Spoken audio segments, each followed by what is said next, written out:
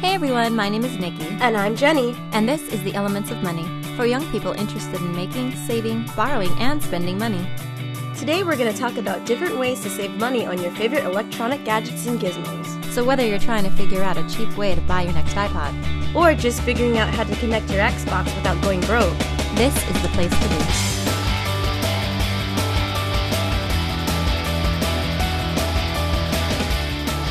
Face it, electronic gadgets are everywhere. Today it seems like everyone carries a cell phone and an iPod. And honestly, I don't know what I'd do without my BlackBerry. And then there are more expensive electronic gadgets, things like laptop computers, HD TVs, and video game consoles, just to name a few. You could easily spend your last dollar trying to keep up with all the cool electronic devices available today. So what do?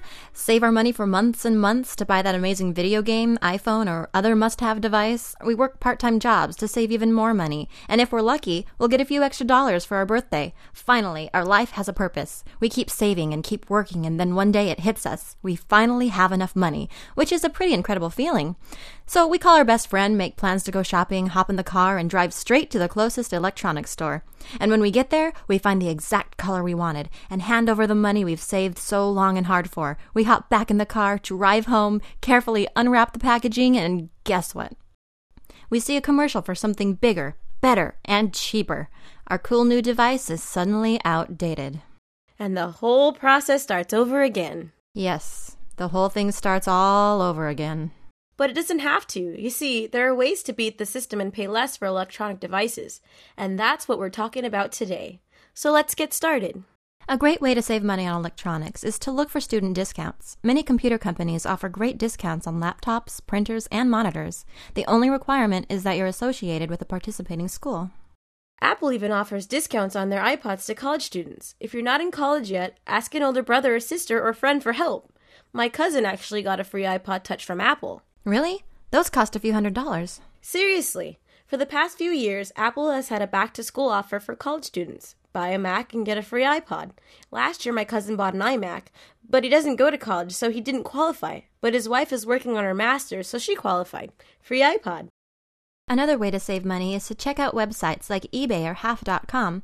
You can get things like video games, headphones, or unlocked cell phones brand new and for up to half the price. The only downside to using a site like eBay is that you may have to have a little patience. Since it is an auction site, you'll have to wait until the auction is over, which could be from a few minutes to a few days. And then there's shipping, but it's a small price to pay for a half-price Xbox. Speaking of Xbox, did you know that if you want to see high-def video, you actually have to buy an extra cable? It's called an HDMI cable. Now, here's the crazy part. If you try to buy that cable at an electronics store, it could cost as much as $100. That's insane. I know, but no worries. You can go online and buy one that does the same exact thing for about $15. When it comes to cables, you have to be careful. Yeah, many stores mark up things like cables and other electronic accessories to increase their revenue. They may not make a lot of money selling an Xbox, but they can make a lot of money selling extra controllers, headsets, and cables at a really high price. As a matter of fact, it's kind of a ripoff if you ask me. Other accessories that you should watch for include cell phone cases, chargers, memory cards, and batteries. All these are priced to make big bucks for retail stores. So always compare prices on electronic accessories. Don't let a salesperson talk you into buying something that you don't necessarily need or that you can buy for way less somewhere else. There's also another way to save money on electronics, and that's simply to wait until after the holidays to buy your gadgets. I know it may seem like stores run their biggest sales of the year during the holidays, but it isn't usually until after the holidays when prices get seriously marked down. That's because they're trying to get rid of merchandise that didn't sell as gifts. You know, the other good part about waiting until after the holidays is that you may have a gift card or money that you received as a gift. Exactly. Now you can also save money by buying floor demos or open box items. These are usually the models that are out in the store that people can test. These will probably have a few scratches and dings, but you can usually get floor models for really cheap. You have to be careful and check the product thoroughly. Make sure parts aren't broken and that it isn't missing cables, remotes, or manuals. And check to make sure the warranty is still valid.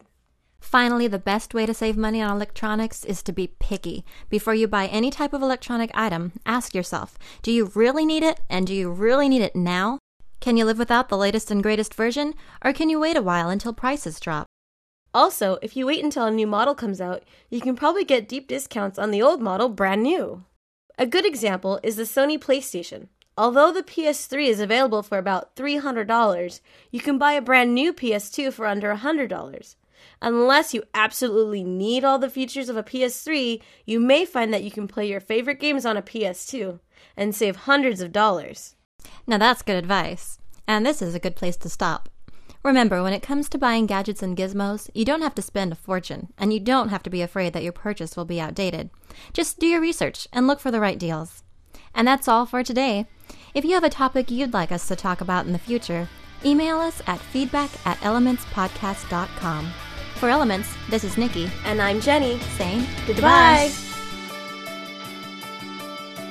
The Elements of Money podcast is designed for information only and is not intended as professional financial advice.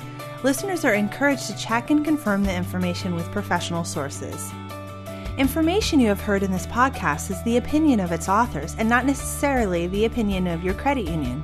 The Elements podcast is copyright 2009 by Subcat Inc., all rights reserved.